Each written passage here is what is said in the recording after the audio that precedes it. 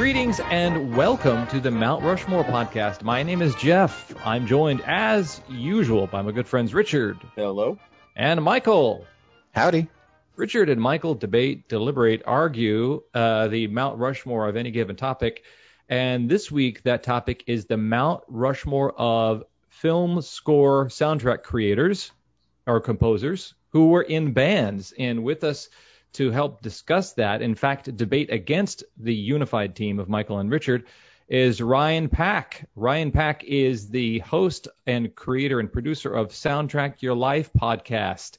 How are you, Ryan? I'm doing great. Thanks for having me. Oh, it's a delight. And I would love for you to describe to our listener a little bit more of what your podcast is all about. So Soundtrack Your Life is a podcast where I interview a guest every week, and we break down a soundtrack that they have a personal connection to, where they have some sort of story that connects them to the soundtrack. And, we'll usually kind of do a deep dive into, some of the bands or, whatever connects them to the film. We usually do some sort of deep dive, and we kind of bounce back and forth between their stories and just kind of facts about the soundtrack. Cool. So the creators of a film soundtracks and scores are often from the realm of of musical scoring, of creating music for orchestras and whatnot, and may study that. But we're going to be discussing those folks who find that occupation but have started off in bands. Is that right, guys? Am I describing it correctly? Yeah, you've got it right. Okay. Where are soundtrack creators and scorers and composers supposed to come from? Is it from they're all supposed to go to the Berklee School of Music or studied classical composition and arrangement? Is that true? Well, I live in North Hollywood, and across the street from North Hollywood High, literally I can see it if I look out my window, and John Williams is maybe the most famous person, unless you consider what's her name? Blossom. Who is the character? Who is the actress that played Mayim Bialik? I mean, or Cuba Gooding Jr. But John Williams is kind of our most esteemed graduate of North Hollywood High, and that's where they come from. They come from right across from Big Time Burger and the Taco Bell that Okay, we often go to when we're just like, I don't know what we're going to do for dinner. Go to Taco Bell. Yes. But I don't know. I mean, I think you're right, Jeff, though, that they come from a deep well of musical knowledge and not necessarily from some ska band out of Orange County. Yeah. Our friend Kaz Boyle, who we know from Kickball, is now a big time music composer guy, and he has an extensive, composing. His background comes from kind of classical music in that world, I believe, as well. So yeah. Okay, well, this will be a fun discussion, and as we go, we can maybe take a look back at, I don't know if it's film history or not, but that time in which the demands of the music that goes along with the story that we're seeing on the screen had become to be met not by people who are classically trained to compose for an orchestra, but schmucks who were in a band. So this is a opportunity for Ryan to go up against Michael and Richard, who are unified in their struggle to best him and defeat him. But we'll see what happens. So you are our guest, Ryan. You are our visitor. So you will go first. What's your first choice? So I'm just going to shamelessly plug my podcast because we recently did an episode about this specific composer. Awesome. So my first pick is Trent Reznor, cool. formerly of Nine Inch Nails, or still currently in Nine Inch Nails. But now he is famous for scoring such films as The Social Network, which is celebrating its 10th anniversary. And he just won an Emmy for The Watchmen, the HBO series. Yeah, he's also on our list, Jeff. Oh, he is. So all right. A dual pick. Okay. Ryan, why did you pick Trent? I picked Trent Reznor because, a lot of the music I listened to growing up was from the 90s, so Nine Inch Nails was a big part of that.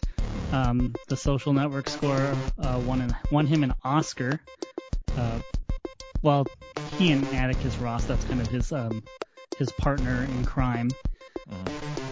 He's also done movies such as Gone Girl and The Girl with the Dragon Tattoo, Bird Box, and he's actually doing a new Pixar film, which will be out later this year. That's cool. Do we know that Trent has any kind of background in arrangement or composition for the cinematic kind of milieu? Did he ever learn all that stuff in school, or was he a band musician who taught himself to do that other stuff?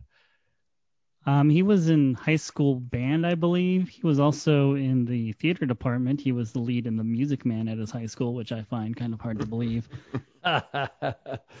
I'm sure that he, grew up taking piano lessons and stuff, but he doesn't have a background he didn't go to college, and he doesn't have a background at like some fancy conservatory or anything like that. Mm-hmm. Yeah.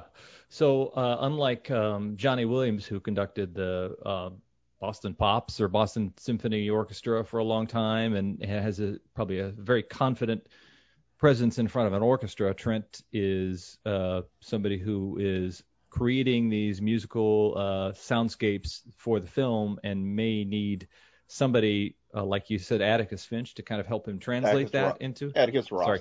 Atticus Ross. Atticus Finch is the guy from... Jim Scout. Well, that's cool. I would say he is, in all his music endeavors, a very a creator of very powerful cinematic soundscapes, even in his pop and even in his band musical output. Yeah, and I think if you look at something like the Social Network score, which was the first score that the two of them worked on, and as Ryan said, they won an Academy Award for. It's very electronica driven.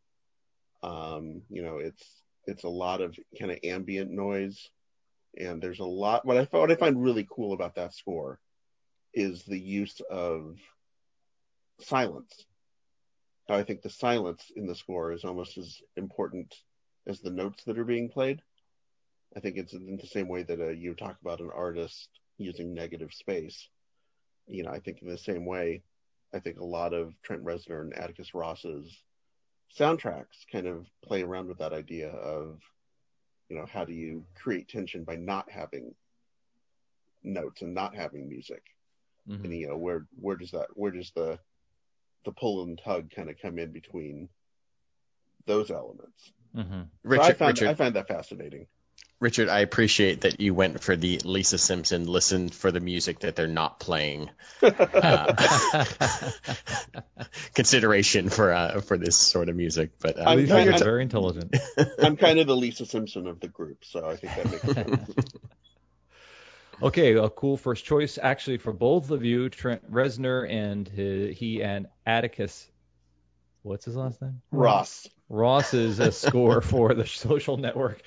Let's move on to Richard and Michael. I guess it'd be your second choice. What's that? Sure. Our second choice is the band Daft Punk scoring. They have only composed for one film that I know of, which is for Tron Legacy. Oh, yeah. And I can't think of a more better one-off pairing of like a pop or rock musician with a single film. Just get in there, do everything that you need to do, and then get out. I mean, these are two guys that French electronic musicians who have been playing French electronic musicians since the kind of early mid-90s, kind of like in this robo kayfabe, constantly wearing these big robot helmets no matter where they go. I've seen like one picture of them outside of their gear, and it's like some kind of crappy promo shot from 1991 or whatever. I saw one photo of them where they're playing ping pong. Yeah, I mean that's about it. But the pairing of, I wrote to Richard. I said, if you can imagine a movie about computers with music by people that dress like robots who make computer music, I mean, you've got the exact perfect pairing. And the music isn't all electronic.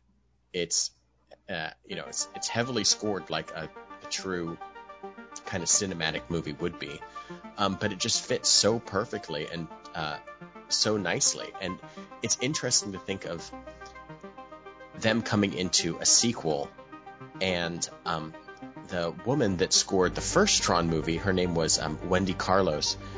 She's like the partial inventor of the Moog synthesizer, and she'd only scored a couple other films, A Clockwork Orange and The Shining. And to have like those three, The Shining is very silent in that same sort of way. There's a lot of just like kind of ambient string noise in that. But to come into like this very iconic movie and follow the person who basically kind of helped create your career in synthesizer music, I think was very ambitious. And I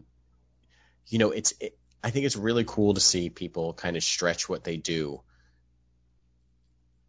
from like a pop or rock or electronic standpoint into like a full cinematic endeavor. They're still only writing music in 3-4 minute bites at a time, but you're still writing for a scene. You're writing for a mood. You're not necessarily writing for something that goes on the radio and is over after a few minutes.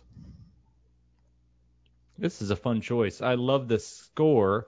I love Daft Punk. I love the score, and it is fascinating to considering that the original Tron film is a character who kind of becomes digitized and sucked into this electronic world. It does feel like in their evolution to disguise their identity, I think the Daft Punk guys immediately just kind of started by wearing goofy masks, and then that I think might have even been a byproduct of stage fright. It seems like kind of an affectation now, and we see guys like Deadmau5 and all these other jamokis who are these big celebrity DJs put on a big mask or a helmet like Marshmello or something like that and make yes, they're making a big show, not unlike David Byrne in his gigantic suit. But I think those Daft Punk guys were just kind of scared to be on stage, and they thought, well, maybe if we put these silly masks on, it might kind of help us feel more anonymous. But they did turn into robots, just like the characters in the movie Tron. And then I think it's kind of fascinating, like you said, that it almost seems like they were born to do this. But they do credit Wendy Carlos, born Walter Carlos, by the way, another person who transformed themselves. Yeah. And Max Steiner, the huge 30s and 40s score creator, Bernard Herrmann, and I love John Carpenter in there too. So as being influential for them in this score. So that's it almost seems like the thing that they were meant to do, and it sure made that Tron Legacy a little bit more hip, at least in my eyes when it came out. So that's a fun choice. Are you familiar with that score, Ryan? Yes, I am. My friend walked out to one of the Tron Legacy songs for his reception, and then he cut the wedding cake with a legitimate samurai sword. So I feel like that was very on brand for him. That's great. That's super cool. Wow. What I do respect about Guy Manuel and the other dude, Thomas Bangalter, but it does seem like their cred in like dance music and R&B and hip hop, like they know all that stuff. That to know that they also kind of know something about soundtracks and scoring is pretty cool too. What were you going to say, Ryan? I guess to add on to that, so their last album, Random Access Memories, which won a boatload of Grammys. I believe they kind of made that album to show that they're more than just electronic musicians, that they understand the music behind their music. I believe like they got the drummer from Michael Jackson's Off the Wall sessions to play drums. Nile Rodgers co-wrote a couple songs. He's worked from everyone from Diana Ross, David Bowie. Puff Daddy sampled him a bunch in the 90s. So they're very, I guess they're very musical, and they're very and they use the last album to kind of show off. They got Giorgio Moroder on there, and then they really like the Strokes, so they got Julian Casablancas as well. Okay, Ryan, it is your job to tell us your second choice. Well, since Richard said that he is the Lisa Simpson of the group, why don't we go with the guy who created the Simpsons theme, yes. Danny Elfman. Oh, Also cool. on our list too. Awesome. Why did you choose Danny? Danny Elfman might be one of my favorite composers in general. You know, he's done everything from Pee-wee's Big Adventure to Good Will Hunting. And then obviously he created the Simpsons theme, which I love. Yeah. He's done so many movies that I'm familiar with. I believe he's credited now for composing over 100 soundtracks, and a huge Nightmare Before Christmas fan as well. Yeah.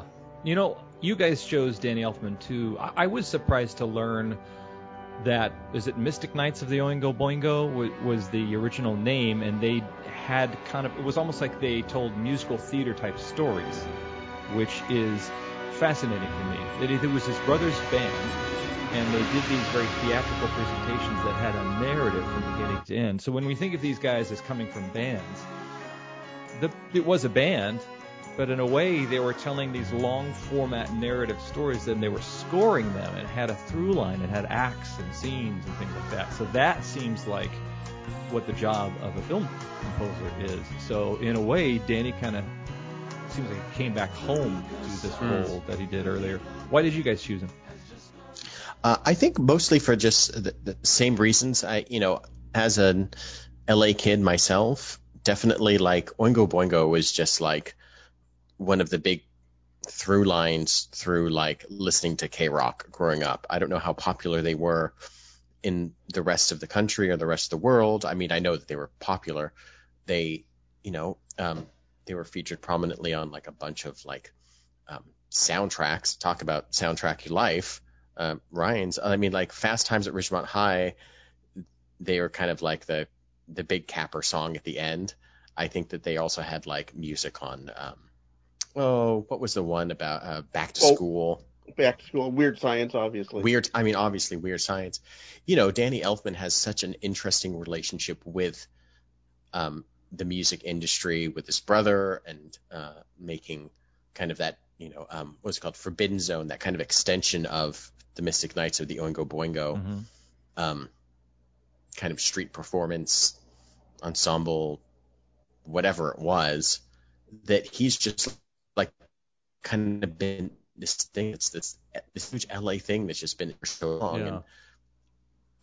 And I also think that he is on our list because can you think of another artist outside of like John Williams and Steven Spielberg that is so just connected to a director and filmmaker like him and Tim Burton? I mean, all but like two of Tim Burton's films have been scored by Danny Elfman, from the silly stuff like Pee-wee's Big Adventure to his more dramatic stuff.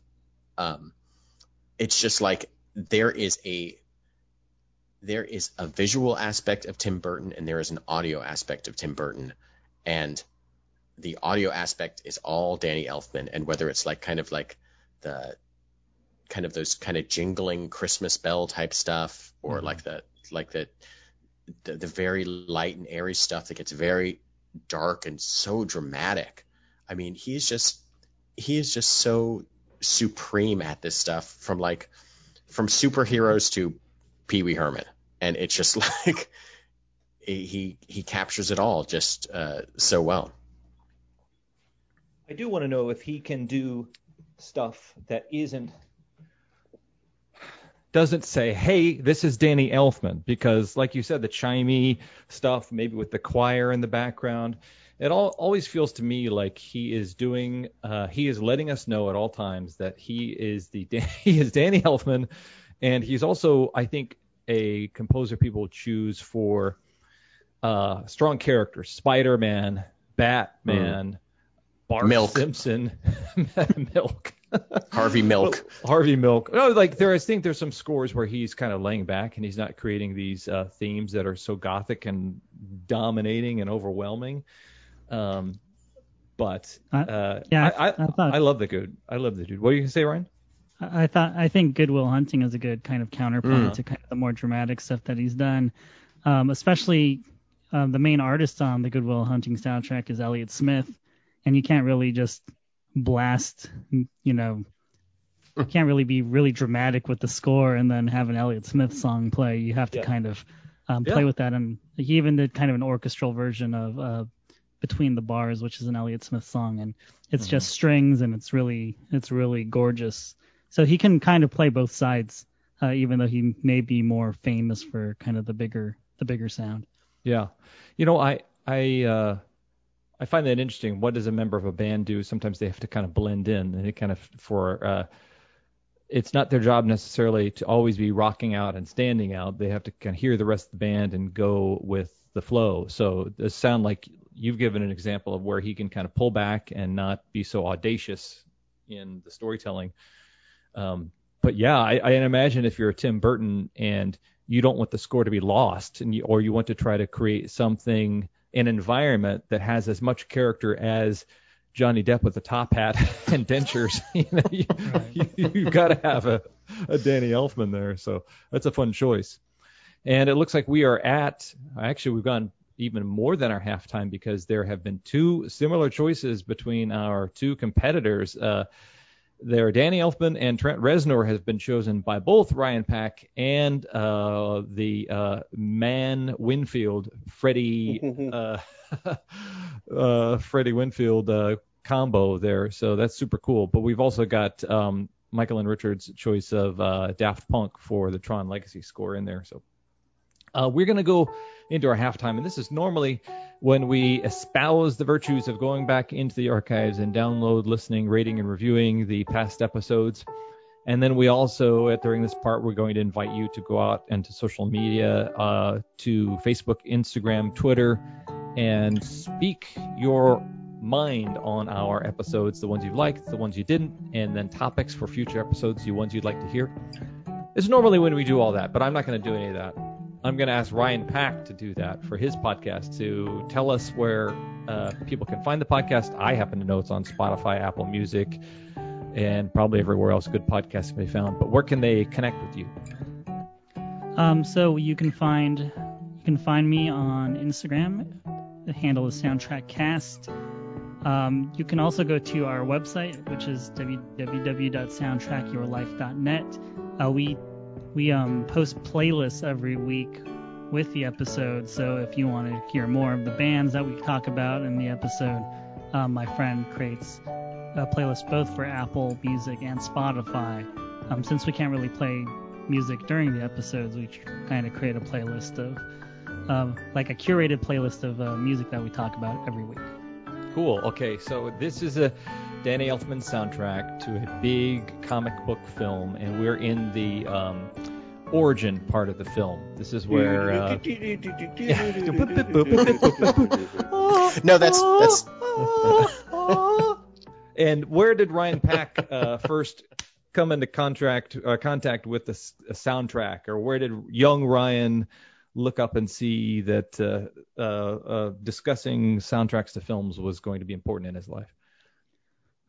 So I grew up with an older sister who got an internship at a record label, so she ended up giving me a lot of soundtracks when I was younger, oftentimes soundtracks to movies I had never seen.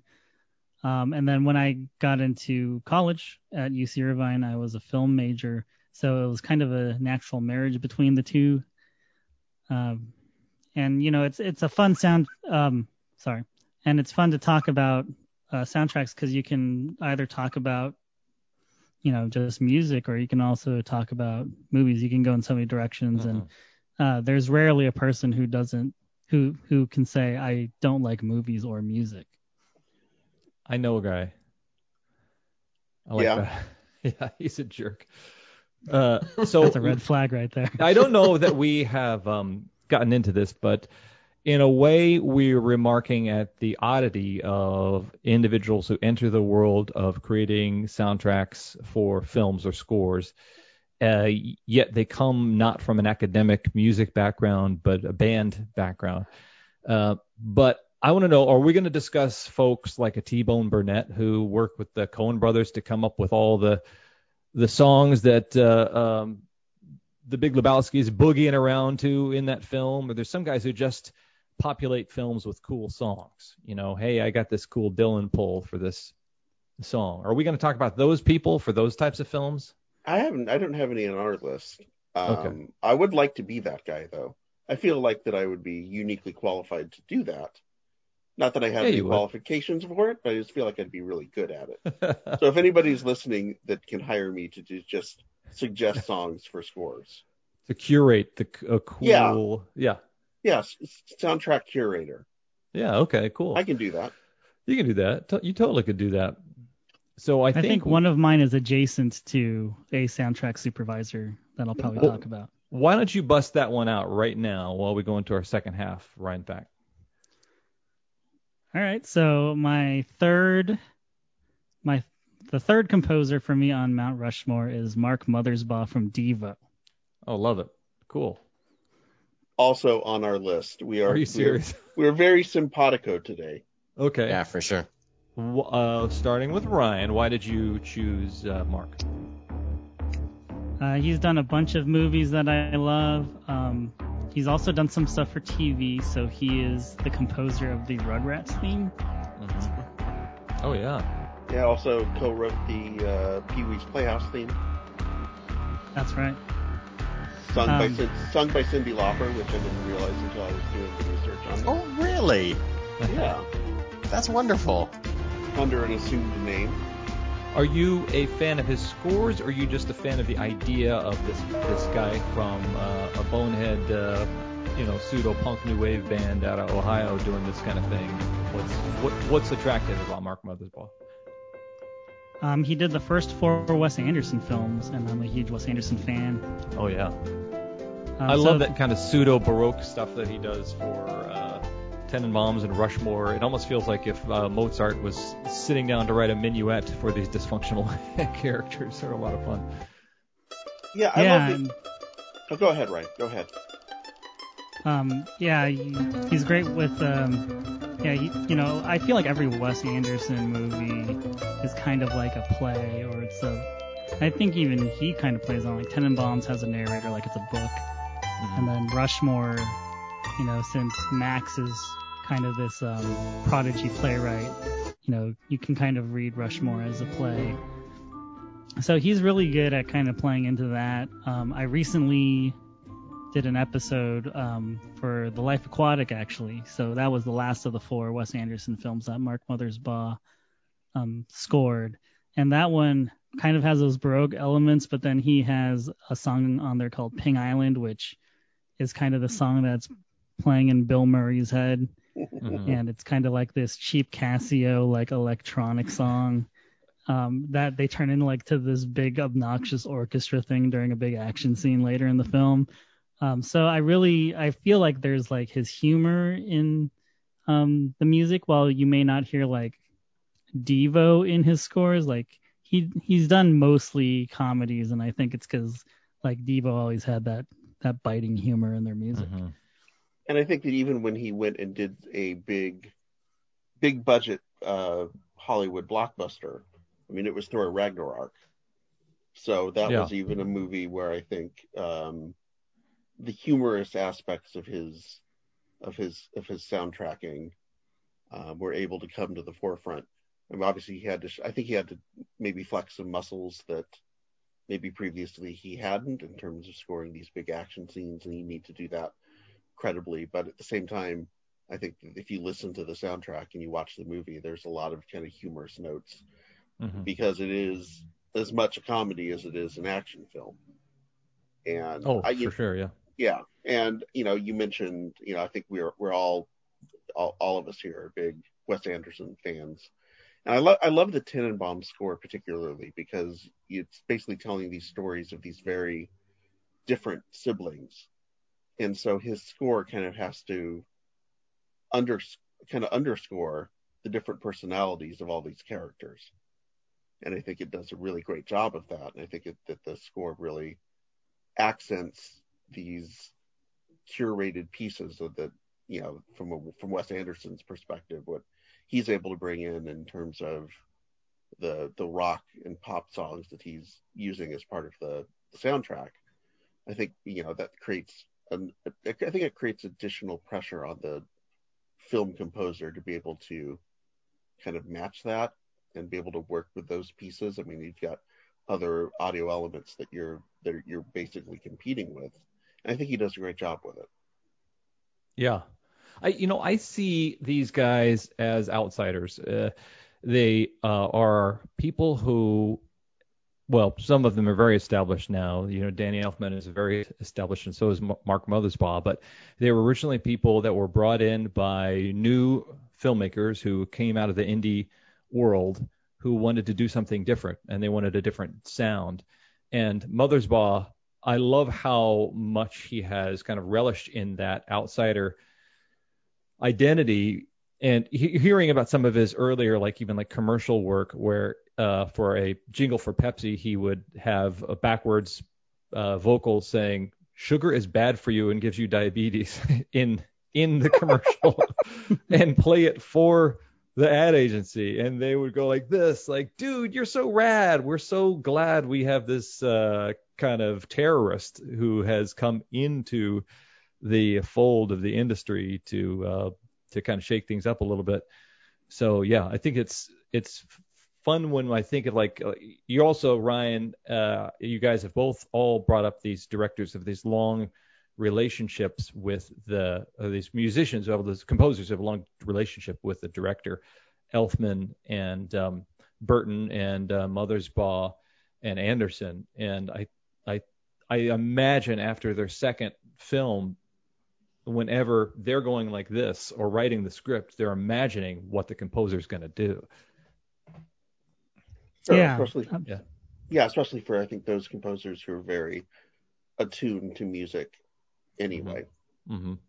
I feel like Mothersbaugh, I just rewatched Rushmore, and he's so great at moving characters from one place to another. The frenetic pace of Mount Rushmore. Max can't graduate school because he can't sit still long enough to do homework. He's got to be in one club or another, or cribbing, a feature film into a supposed hit play.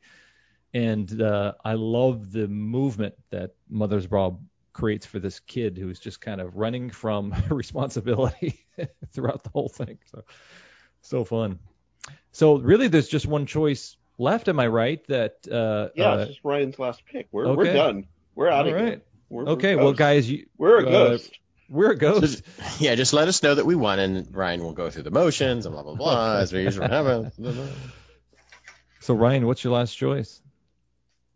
Well, can I add one last thing about Mothersbaugh? Sure. Since you all, so unlike Elfman, who kind of just scores the whole thing, Mothersbaugh has been working with Wes Anderson, and he has to kind of work around these classic rock songs that are in every film. Oh yeah. Whether it's David Bowie songs, whether I think Rolling Stones are in both Rushmore and Tenenbaums. So he has to kind of work around the edges. And the guy who picks these classic rock songs with Wes Anderson, his name is Randall Poser. Or is it Poster? Randall Poster? Randall Poster. I hope it's Randall Poser, because that actually sounds... I like that a little more. I believe it's Randall Poster. So so through those films, Rushmore, Royal Tenenbaums, and The Life Aquatic, there's this synergy between the three of them, not just between the director. It's between the director, the soundtrack supervisor, and the film composer in that scenario. And he does a great job. I think Randall threw him kind of a cool nod in Life Aquatic. It's the last film that he did with the two of them. There's actually a Devo song on the soundtrack. Oh, really? Yeah, they use Gut Feeling, yeah. That's cool. Is Randall Poster the one responsible for putting Fortunate Son in every Vietnam film ever? No, I think Randall likes to have a little bit more nuance than that. Okay. So he also is the go-to soundtrack supervisor for Todd Phillips, who's not exactly known for music, but apparently Todd Phillips really likes working with him. I love he works for Scorsese, and he's like saying, how about, I don't know, maybe Gimme Shelter, or maybe something from the Shirelles right here. What do you think? That's Yeah, a great okay. idea. I really love it. Yeah, that's I a love great it. I love idea. it.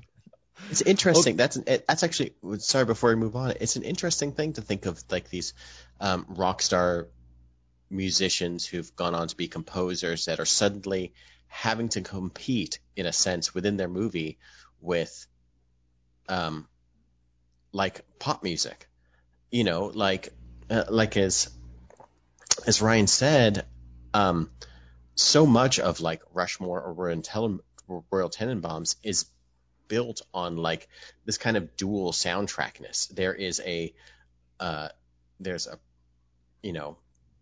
all of a sudden the Ramones hit, and then you're back to like tinkling on a piano, and it's like it's very frenetic.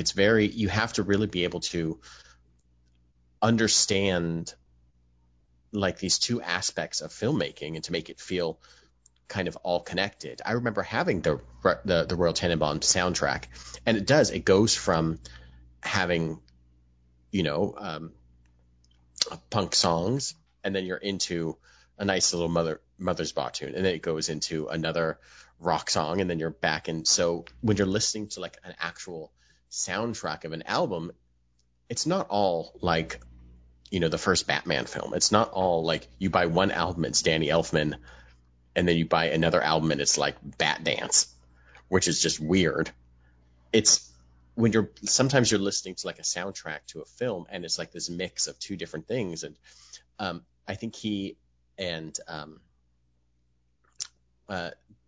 especially with like Rushmore or Tannenbaum's really able to blend those two things. And I wonder if there's just some sort of aspect or some, because you've been in that industry, or maybe, I don't know, maybe I'm reaching a little bit.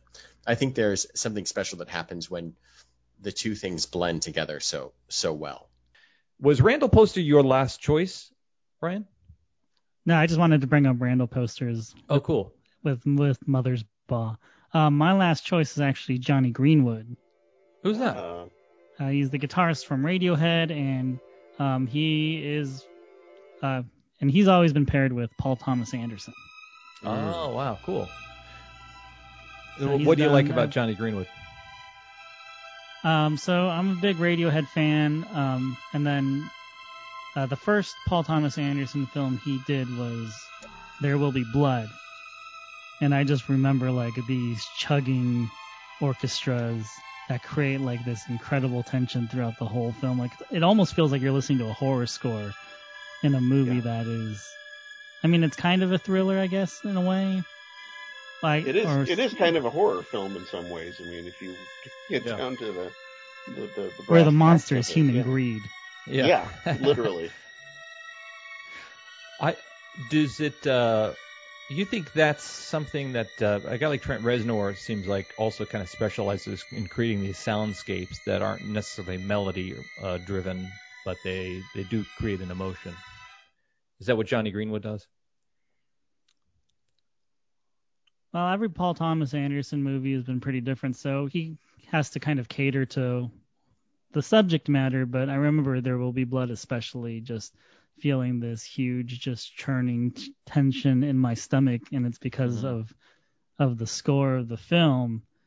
The last pairing, or the last film that they did together, Phantom Thread. It's a really beautiful classical score. He's a little bit different than Reznor because he is fine with just using like the orchestral score. Reznor is kind of more in his wheelhouse where he's going to use his synthesizers and a lot of piano because that's kind of his main instrument. Though he kind of plays everything in Nine Inch Nails except he'll bring in outside drummers. But Greenwood, he's okay with using kind of the more orchestral score, but still creating sounds that maybe you wouldn't expect, kind of like his guitar playing in Radiohead. Yeah. So I think it's been a super fun conversation. Is there any parting comments, gentlemen? Richard and Michael, anything you want to try to do to get an edge up over Ryan Pack before we get to the scoring? Well, we already stole so Unintended? many of his choices. We already stole so many of his choices. I don't know what else I could possibly do. You know what I think is kind of interesting is I almost feel like the creation of a classically influenced score is something that rock welcomed into its arms in the kind of with guys like Brian Wilson and Lennon, McCartney, of course, George Martin started to kind of welcome this orchestra, and of course, like the Stones a little bit later. And then about that same time, films were starting to have more pop music in it. I think in the 50s with like Blackboard Jungle and things like that. But obviously, even earlier, we think of pop music, I think of like rock. But people in bands, obviously, like you couldn't have like a Fred Astaire film or an Al Jolson film without having some kind of band music in that too. So there's always been band music in films, but it's interesting for me the kind of cross-pollination between the two. And even a guy like John Barry. John Barry was a very successful jazz dude for a long time before getting into the cinema composition. I also remember listening to Paul McCartney talk about after the Beatles wanting to do movie music because every pop star wanted to have the song in a Bond film. So it's fascinating to me how much they've always had an eye for each other's work. So we should mention with Johnny Greenaway, by the way, his most famous, or maybe his biggest contribution to the world of film scores and film music would be one of the Weird Sisters in the Harry Potter movies. He was a Weird Sister? There is the most famous wizard band in the world is called the Weird Sisters, and they play I believe it's the Yule Ball in one of the Harry Potter. I think it's Goblet of Fire. And that's cool. And it's like this all-star cast. I know Jarvis Cocker. Jarvis Cocker from Pulp is the lead singer, and it's just sort of like this all-star, like it's almost Britpop sort of group that came together to do these like goofy songs for this Harry Potter movie. Yeah, if only I didn't have both songs called "Do the Hippogriff" and I forget the name of the other one on my my iPod, my iPhone. I know these exactly. Yeah. Okay, dude. So this has been a very fun topic. Before I designate the 4 choices that'll be on the Mount Rushmore, Ryan, I want you to let folks know what the next episode is that's going to be coming out. Let us know what to expect for Soundtrack Your Life podcast. The next episode we are doing is the soundtrack to the 1984 film Purple Rain, which I'm sure everyone knows. Nice. Wow. That's pretty awesome. And I interviewed someone who actually saw it in the theater. Oh, well, you're talking to one of those guys right now, bro. That's cool. Okay, cool. So he mentioned a few past episodes. I'm going to look through and look at some previous episodes. Airheads with Edgar Rodriguez. He's a frequent guest, am I right? Yeah.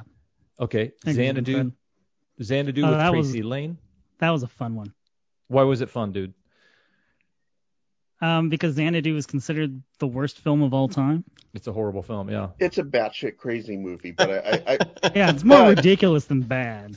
But I do think the soundtrack is actually I don't know if it's underrated, but I mean, I think it's Jeff Lynne. It's Jeff Lynne CLO. I mean, you can't really go wrong with it. Mm-hmm. We've got Dogs in Space. What's that? You and Edgar talk about. It's a 1987 indie Australian film that stars Michael Hutchence from INXS. Wow, cool. Wow. Okay. It's directed by the big INXS music video director Richard Lowenstein. Oh, cool. All right, Ryan. I appreciate you coming on the show, and I appreciate our audience checking out Soundtrack Your Life podcast. So many good episodes. And now is the time we get to applaud you both for all your great taste, choosing what is kind of the trinity here, at least 2 of them, Danny Elfman, Mark Mothersbaugh. So those 2 guys are going to go up on the Mount Rushmore. And what the heck? How about this new kid, Trent Reznor? He did win an Oscar along with Atticus Jones. And why don't we go ahead and add Johnny Greenwood to that? So you win by 1, Ryan, I appreciate you being on the podcast, and congratulations. With that, you get the huge trophy that we present. Yes. to the winners. wreath, the giant wreath that we stole from Santa Anita Park, the horse racing track. This Laurel and Hardy handshake. So thank you so much. One more time, remind us of the social handles. Instagram where? Soundtrack Cast. Okay, cool. And on that, and you also have somebody could probably kind of follow you out on Apple Music and on Spotify. Is that right? Yes, please subscribe. We're on Apple Music, Spotify, and pretty much every major podcasting platform. And you don't play any music on your podcast because that's illegal? Is that right? I think it's kind of like gray area. Oh, we live in that gray area, man. We ride it. We're riding the gray area like a. I think as long as you're talking over it, it's okay. I don't remember the legalese. I was just like, I'm just gonna. We'll just do something separate for that. We'll tell it to the judge, enter an indictment. Okay, this has been the Mount Rushmore podcast, particularly the Mount Rushmore of film composers who were in bands. And I, as always, am Jeff. I'm Richard.